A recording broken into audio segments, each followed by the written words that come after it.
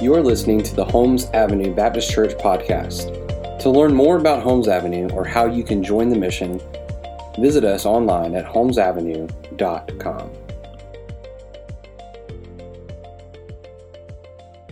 If this is your first time with us or first time in a while, we have been journeying through the book of Acts for the better part of the last year and a half or so. We've been doing mini series that we've taken breaks from here or there. We took a break for Advent at Christmas time. We have next Sunday. After next Sunday's message, we'll conclude this third missionary journey series of Acts, and we'll take a break for our I Am series, looking at some of Jesus's I Am statements leading up to Easter Sunday. So this is our next to last message in this mini-series. But you could see there that I've entitled it, Be Encouraged. Be encouraged. And we're going to be in Acts 22, verses 22 through chapter 23, verse 11. It's a little bit lengthier, but it shouldn't take us too long to get through it. We're tying the loose ends of what we've seen over the last couple of weeks. And for those maybe that have not been here, very quickly, the Apostle Paul is in Jerusalem. He was warned before going to Jerusalem by a prophet, hey, I don't see good things happening for you as you're about to go. Like, I see you being bound in chains. Like, this isn't going to go well. Maybe you shouldn't go. And others were urging him, hey, maybe you shouldn't go. Yet Paul saying, no, this is what I've been called to. I want to be in Jerusalem. He goes. And sure enough, as he gets there are people that are saying malice things about him. They're accusing him of things that are not true. And yet he starts to be in the middle of a mob. Those that are wanting to kill him, they start to beat him. And he's taken up to go into the barracks by the tribune. He's bound in chains, much like the prophet told him. And as he's there, as we're going to see today, he's about to be beaten and flogged. But God intervenes. And we're going to see how Paul responds to all of this today. But I want to ask you, do you recall a time in your life where things just weren't going the way that they seemed were the right way? The way where things were just difficult? And when you were going through that time when it was very difficult, I can guarantee you were probably very discouraged, were you not? Like when we go through those rough spots, it's discouraging, it's hard, it's difficult. And at times it leaves us asking why. What are you doing, God? Are you there? These are natural things that well up in us. I remember, some of you have heard me mention this before, but I remember the early part of last year in 2022 when my wife Miranda was going through an illness with things with her brain, and there was a lot of uncertainty, and she was just worn out, and there wasn't much that she could physically do because of what was going on with her brain. And that season was extremely difficult for our family. It was very, very difficult. If I'm honest, I felt like my joy was gone. I was depressed. I was tired. And I was questioning, God, what are you doing? This is difficult. And I remember there were times where I was pushing everybody out. The people that were closest to me, I was pushing them out. My relationships were strained. It was hard. And I remember there was one time where even Walter set me down. He's like, bro, what's going on? I got to open up to him and share, like, this is where I'm at. I'm depressed. This is what's happening.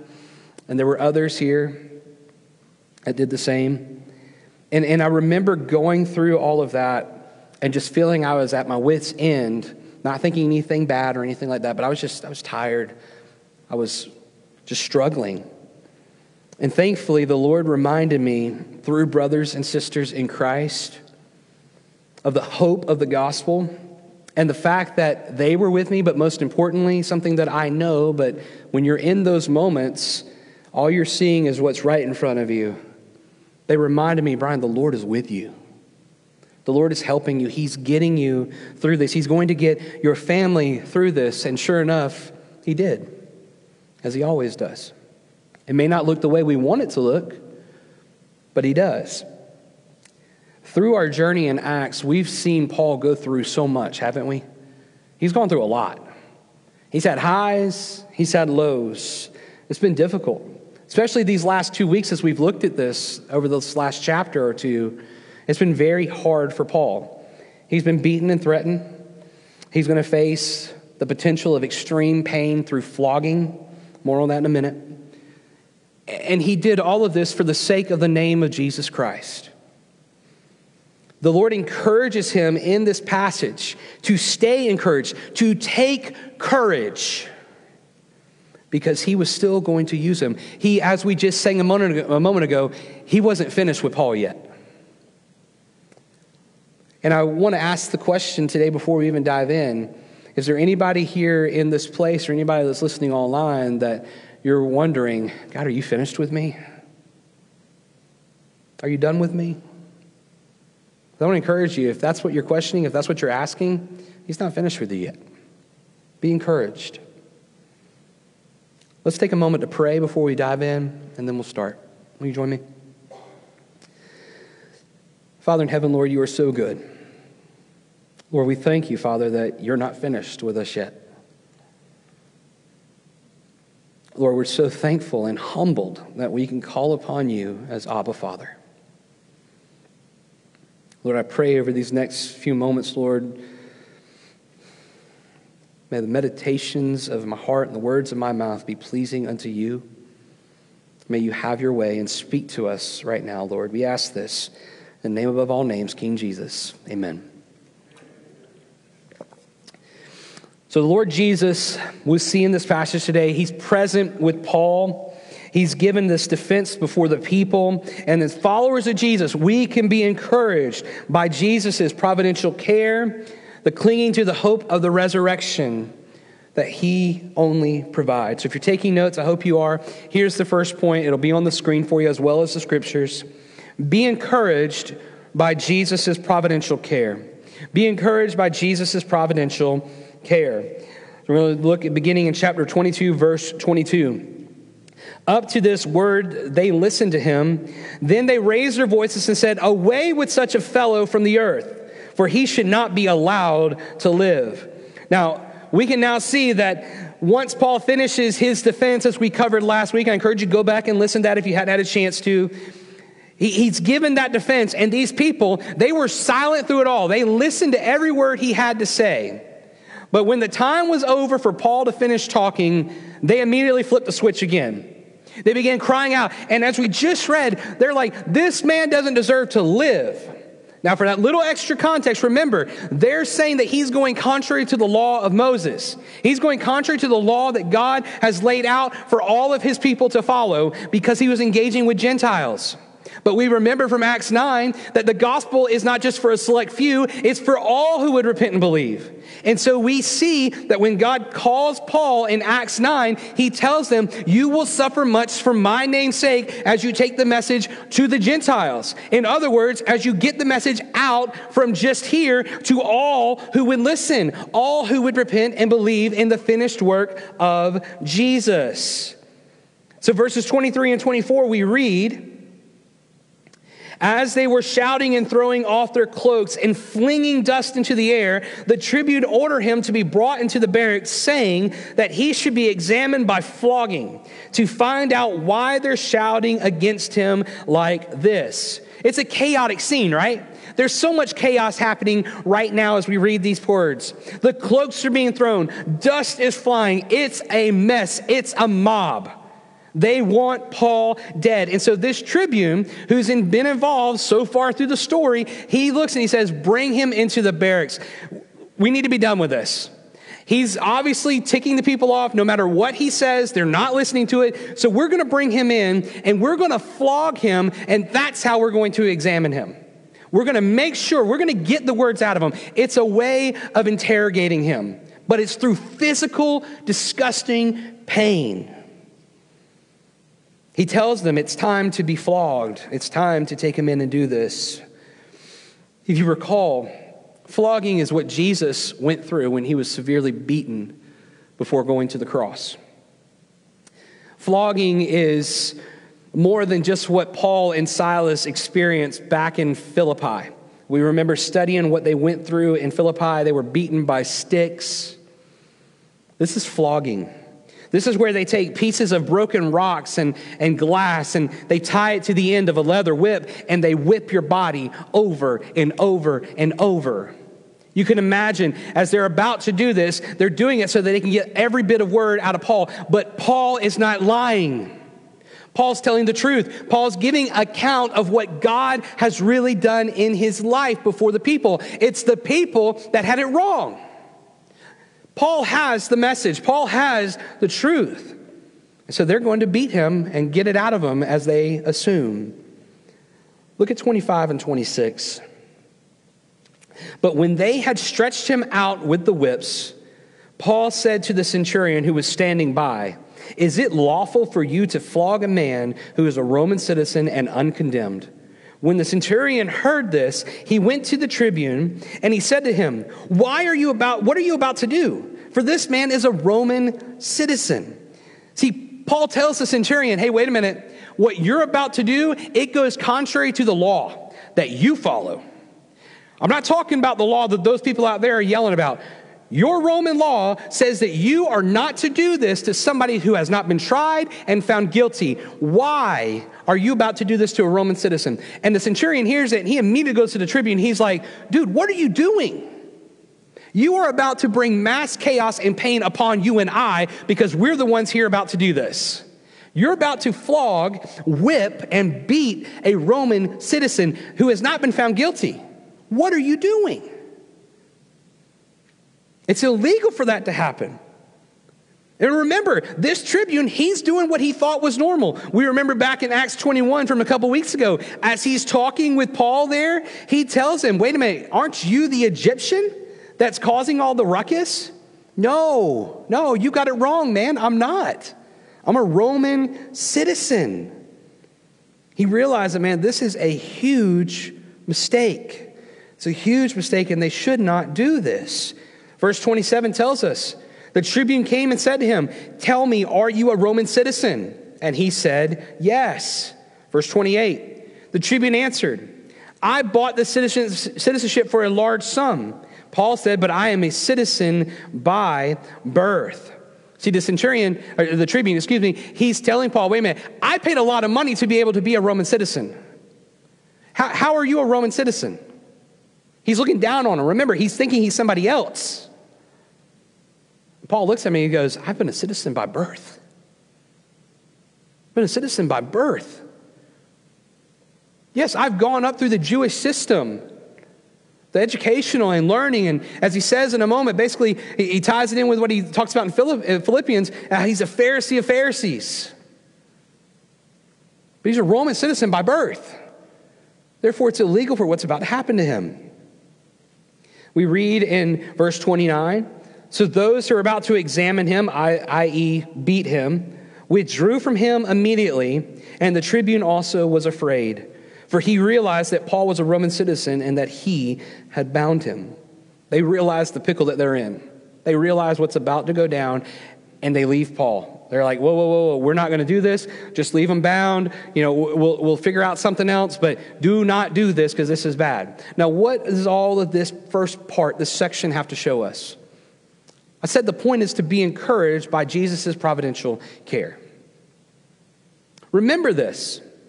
As I said a few moments ago, when God called Paul in Acts 9, and he is transformed radically, he is saved, God tells Ananias, you're going to do this, you're going to go and find Paul, you're going to lead him because he will suffer much for my name's sake to get the message out to the Gentiles. Well, Brian, if that's the case, then he should have gotten flogged. No. You got to remember, Paul's already been through so much. I mean, he writes in Corinthians that he was shipwrecked. All the pain and everything that comes along with that. The fact that he was already been beaten before. The fact that what I mentioned earlier about with the sticks. Just the two passages we looked at the last 2 weeks. He's beaten by the mob and they're about to stone him to death. Paul has suffered much for the sake of getting the message out. But the Lord's providential care spares him here in this moment. Because here's the deal. We don't see it with Jesus, obviously, because Jesus, after getting beaten within an inch of his life, still has to carry the cross to Calvary, where he then dies on the cross, where he then gives up his spirit to the Father after everything has been finished, as he says, and then he dies. But most people, when they were flogged in that way, those people were beaten so badly, and many died from their injuries. So Paul could have most certainly been killed. Yet the Lord's providential care takes care of him. And because of his Roman citizenship, he's able to be spared. Let me ask this question, a question to consider. Can you recall a time when God obviously intervened in your life, demonstrating his providential care? Can you recall that? Maybe you can't right now. I would encourage you, write that down and think through that. I'm sure we can all give some example in our life to where we've seen God demonstrate his providential care. We have been spared in some way, shape, or form. As you think through that, have you thanked him for what he's done?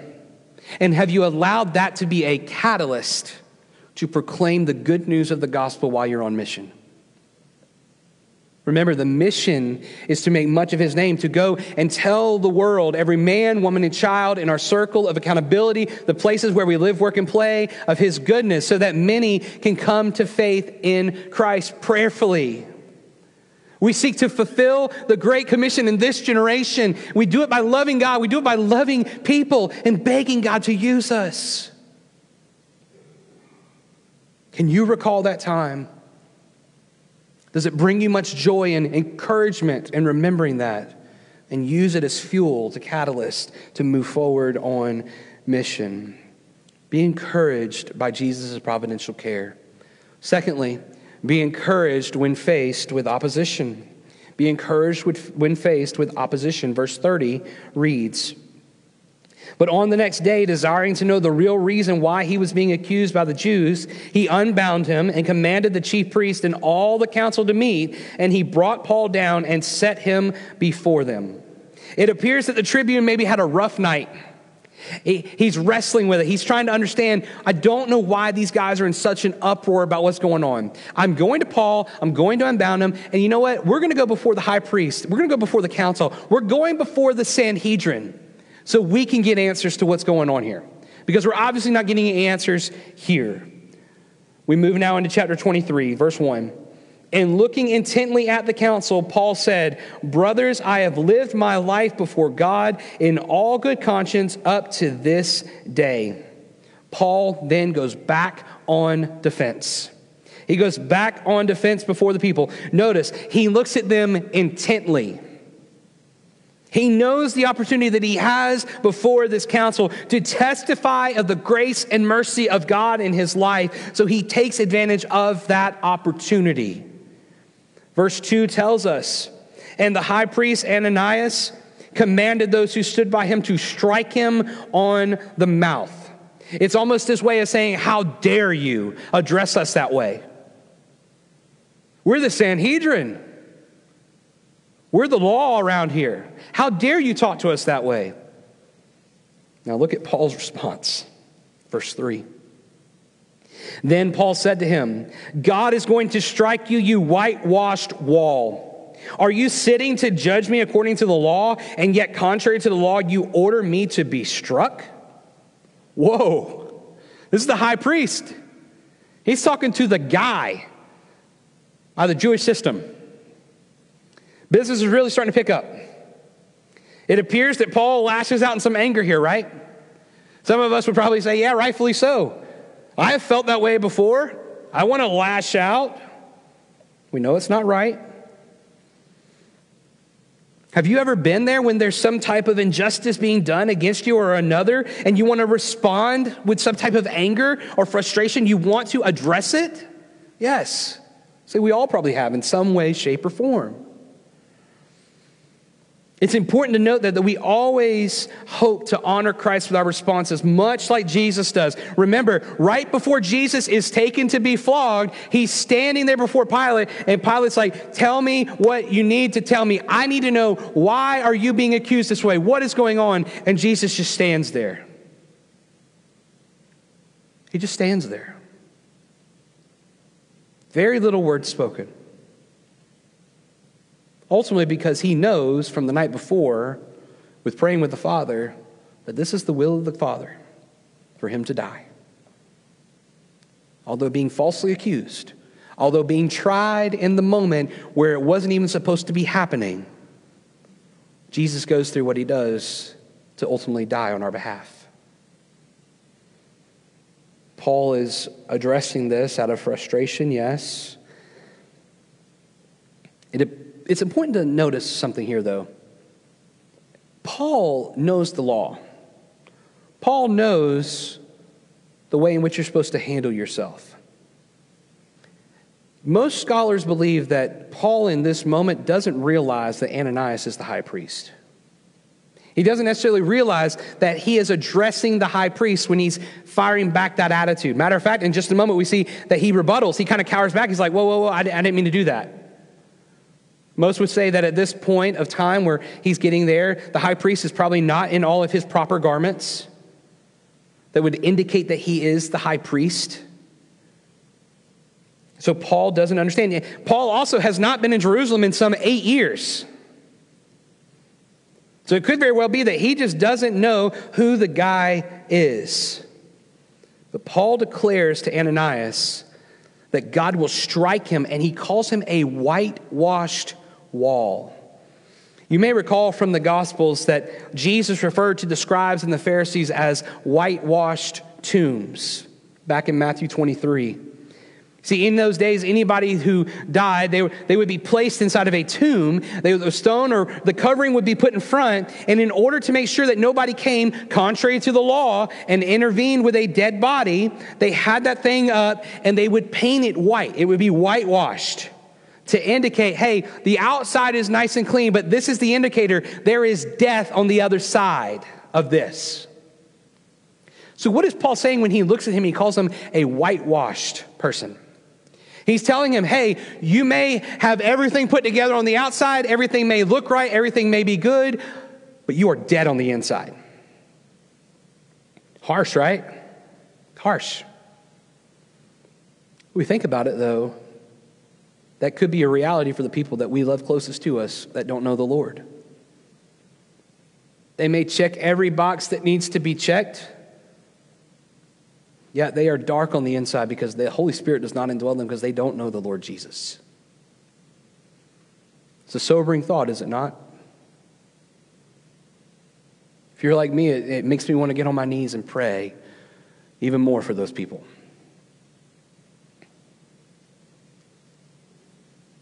He refers back to the law in this moment.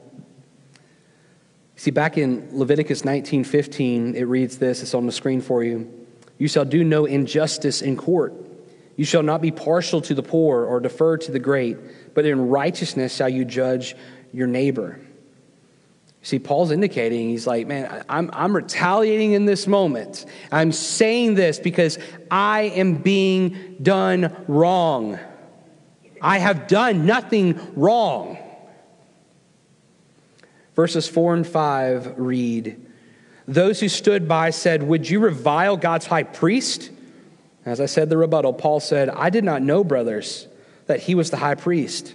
For it is written, you shall not speak evil of a ruler of your people. See, the Sanhedrin, they call Paul out. How dare you say this of the high priest? What is your problem? And Paul immediately, brothers, I'm sorry. I didn't realize this. The law says this. We're to honor those who are above us. I didn't mean to. There are times where we may not be in front of a council and being put on trial because of our faith. There may be a time when that time does come. I don't know. But in our lifetime, we may not see something like that. But we do face opposition in this life. I would encourage you, this is not a word of condemnation. There's no condemnation in Christ. If you're not getting any type of opposition for your faith, my question is, are you proclaiming and demonstrating it in your life? Again, I'm asking myself the same question. If we're not having any type of opposition, I'm not saying we go out and say, hey, who wants to contend against me? I'm not saying that. But I am saying if there is no opposition in our life to our faith, nobody is questioning us, nobody is talking down on us because of our beliefs, are we proclaiming it and demonstrating it in a way that people see it? That people hear us talk about it and they ask questions?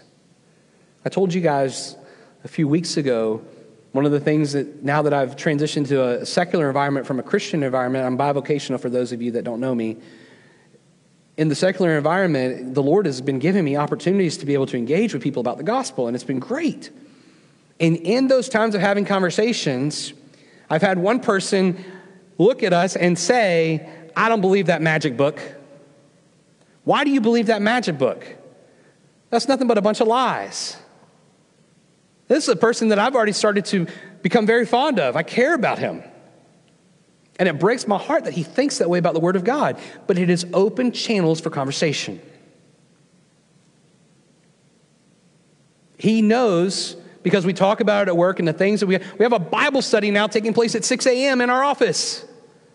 He knows those things are going on, so he's going to call it into question. I rejoice in the fact that I'm getting that from him rather than getting nothing at all.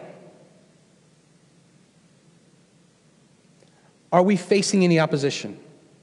If you are facing opposition, I want to encourage you to be encouraged.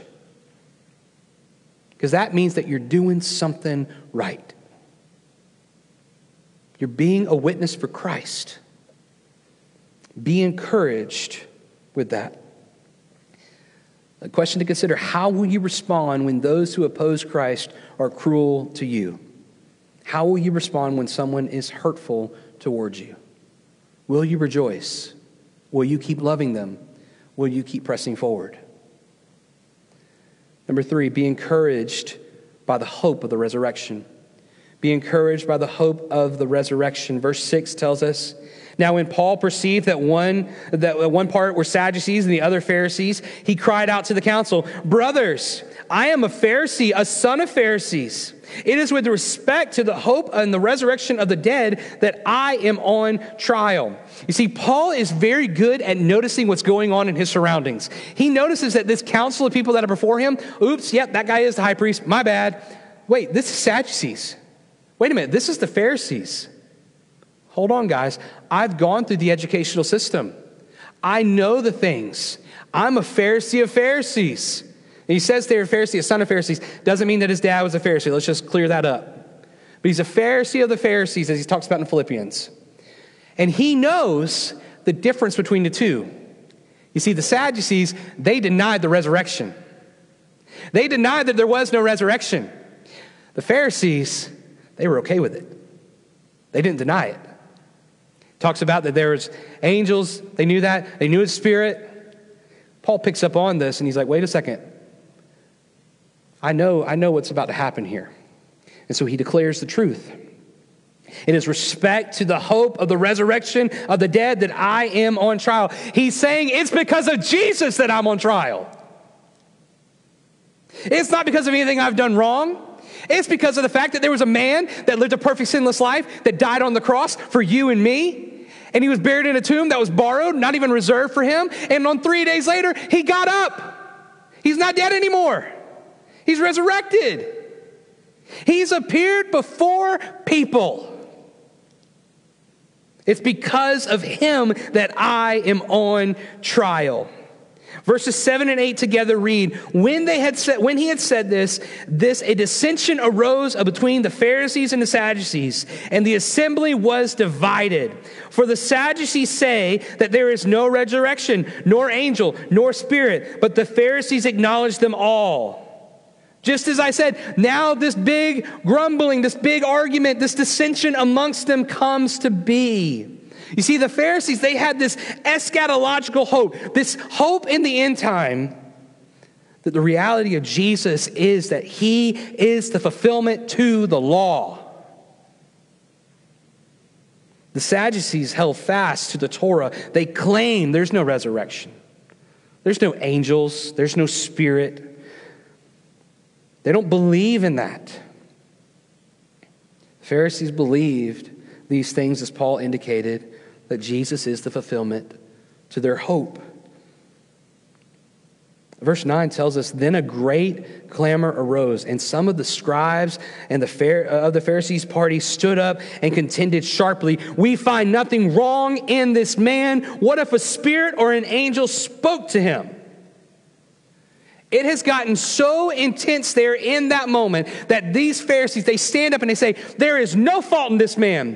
What if God has truly sent an angel? What if the Spirit has made clear to him? What if what he's saying truly is the truth? We cannot find any fault in him. Which leads us to verse 10. When the dissension became violent, it became violent, church.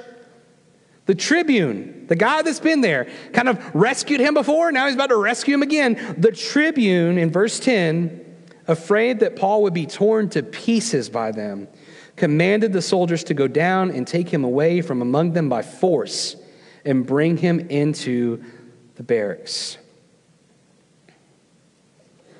I don't know about you, but I find great hope and I am encouraged at the fact that there was such a dispute over the resurrection of Jesus. You might say, well, Brian, why is that the case? Why do you feel that way? You see, without the resurrection, there's no eternal life. Without the resurrection, Jesus' death on the cross is crucial. Yes, but if he doesn't resurrect, he dies like any other man. He pays the price on the cross, much like we studied back in Leviticus. Bloodshed needed to be done for the sins of the people.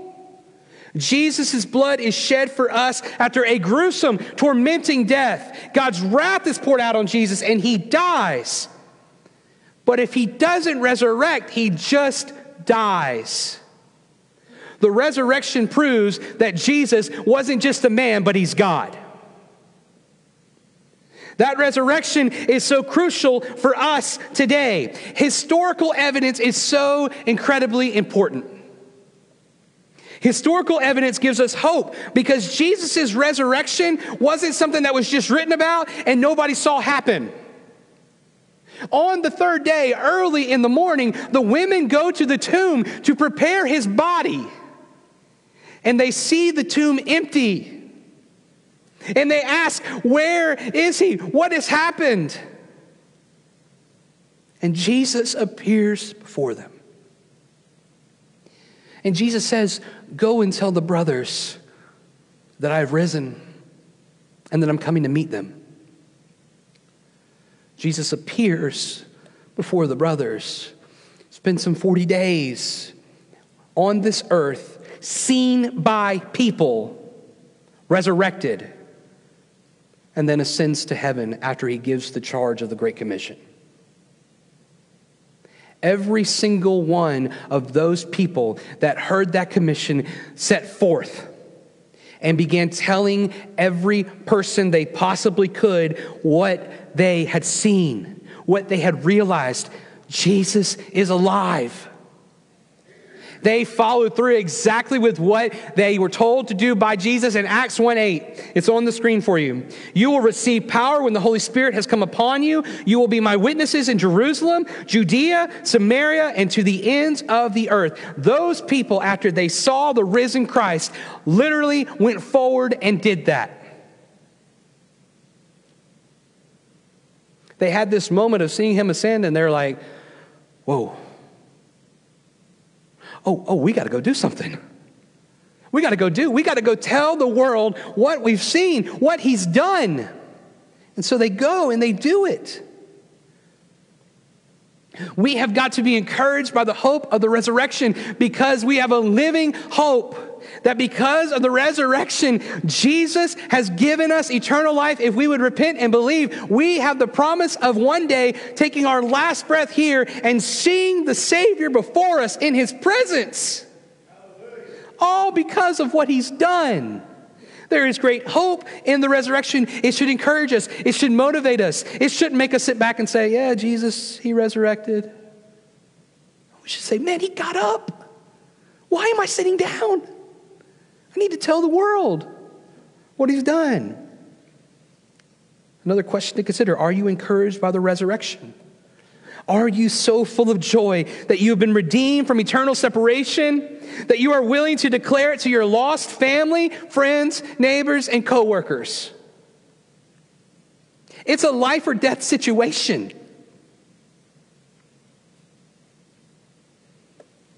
eternally. Be encouraged by the hope of the resurrection. And very quickly, the last point, be encouraged by the risen Christ. Be encouraged by the risen Christ. It just follows through right off of that. Verse 11, the following night, the Lord stood by him and said, "Take courage, for as you have testified to the facts about me in Jerusalem, so you must testify also in Rome." As I was preparing this week, I got to this verse and I got to thinking about Paul and saying, man, what was Paul thinking in that moment? Right before we get to 11. Like, he's there in the barracks that night and he's been through so much. He trusts the Lord, but he's not Christ. He's not perfect. He's sinful. I bet the doubts were there. I bet there were even moments of questioning. Man, should I have listened to the guys and not come to Jerusalem? What's going to happen to me?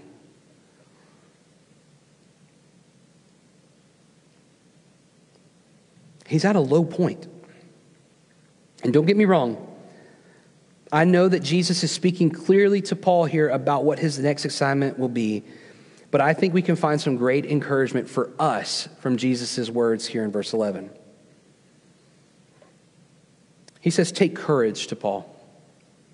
He says, Paul, I want you to know that I am fully aware of everything that you've been through. And I'm with you. I'm aware of everything that you've been through. I've walked with you every step. Brothers and sisters, he has walked with us every single step. He's never left us. He's never abandoned us.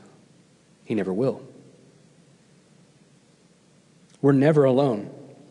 He makes it clear before the ascension, when he's there before those followers, that I will be with you always to the end of the age. And he's given us something incredible. He's given us the Holy Spirit of God that indwells us.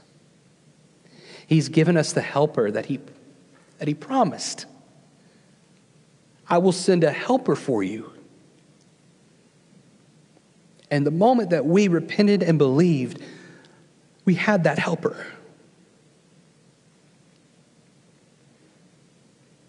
And much like we sang, the Lord is not done with us. Just like Paul was told by Jesus that he was testified in Jerusalem and now he's going to be going to Rome, the Lord was not done with Paul. He's not done with you or I.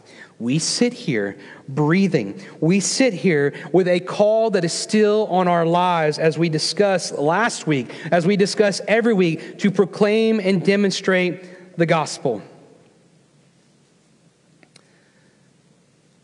We still have time for the mission of God. We still have time to fulfill what he's called us to do. Parents, what he's called us to do in our homes with the children that we have under our care.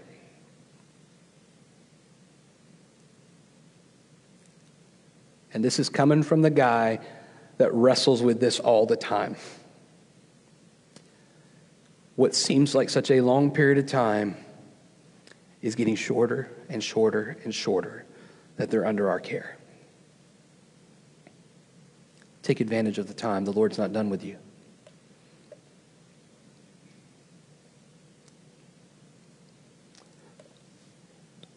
There are people that are outside the walls of this building right now, in this community and in our daily lives, our circles of accountability, that are in, as we would call it, the harvest. We pray every day at Luke 10:2 at 10:02. Harvest is plentiful, the labors are few. Pray earnestly to the Lord of the harvest to build up, equip, send out laborers into his harvest, right? It is his harvest. He's called us to pray that earnestly,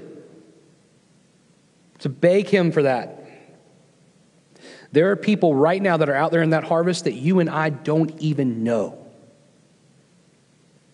Yet God, in his perfect timing, will bring them in our path. And don't miss this. As we studied several weeks ago, when they come into our path, if we're obedient and we're following the Lord and we're doing what we're called to do, we will either plant that seed, we will either water that seed, or we will be able to stand there and watch God cause the growth. People that we don't even know yet. He's not done with us. Be encouraged, church. He's not done yet. If you have breath in your lungs, I don't care how old you may be or young you may be physically. I don't care how old you may be or how young you may be spiritually. He's not done with us. Be encouraged by the risen Christ who is always with us, that never leaves us, and that has called us. My question to us right now is, how will we respond to this? How will we respond? Will we respond by saying, well, that's overwhelming task for me, Brian. I don't know what to do next. Honestly, if that is your response, I'm happy to hear that. Because we have been called to equip the saints for the work of ministry, and we will help you figure out how to do the next step. I don't know what the response is for you, but I know this. The Lord's not finished with us yet. So let's take the time. We're going to pray quietly for a moment. If you want to jot down anything, maybe the Lord's saying to you that you want to jot in your notes or whatever, do that. Spend some time praying back to him. The worship team is going to lead us in a closing song, and we are going to sing of the goodness of God. I'll be here at the front while we're singing. If you need to talk, I'll talk with you afterwards as well. But let's go to the Lord in prayer.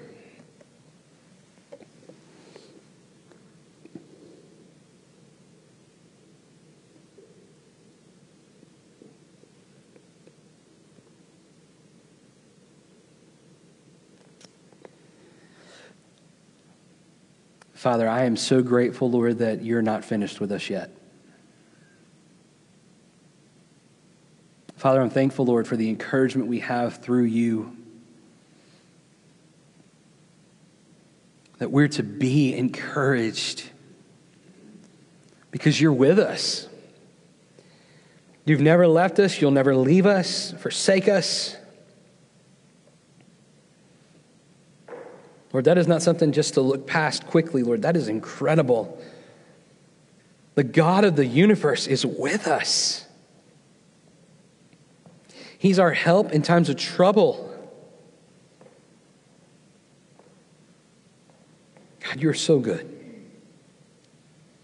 Lord, I pray for everyone within the sound of my voice, those here and those listening online, God, wherever they may be right now on the journey.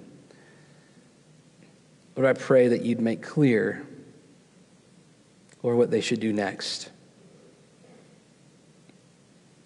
Or whether that's stepping out and asking, hey, I need to know what I can do next. I'm at a crossroads. I'm lost. I need some guidance.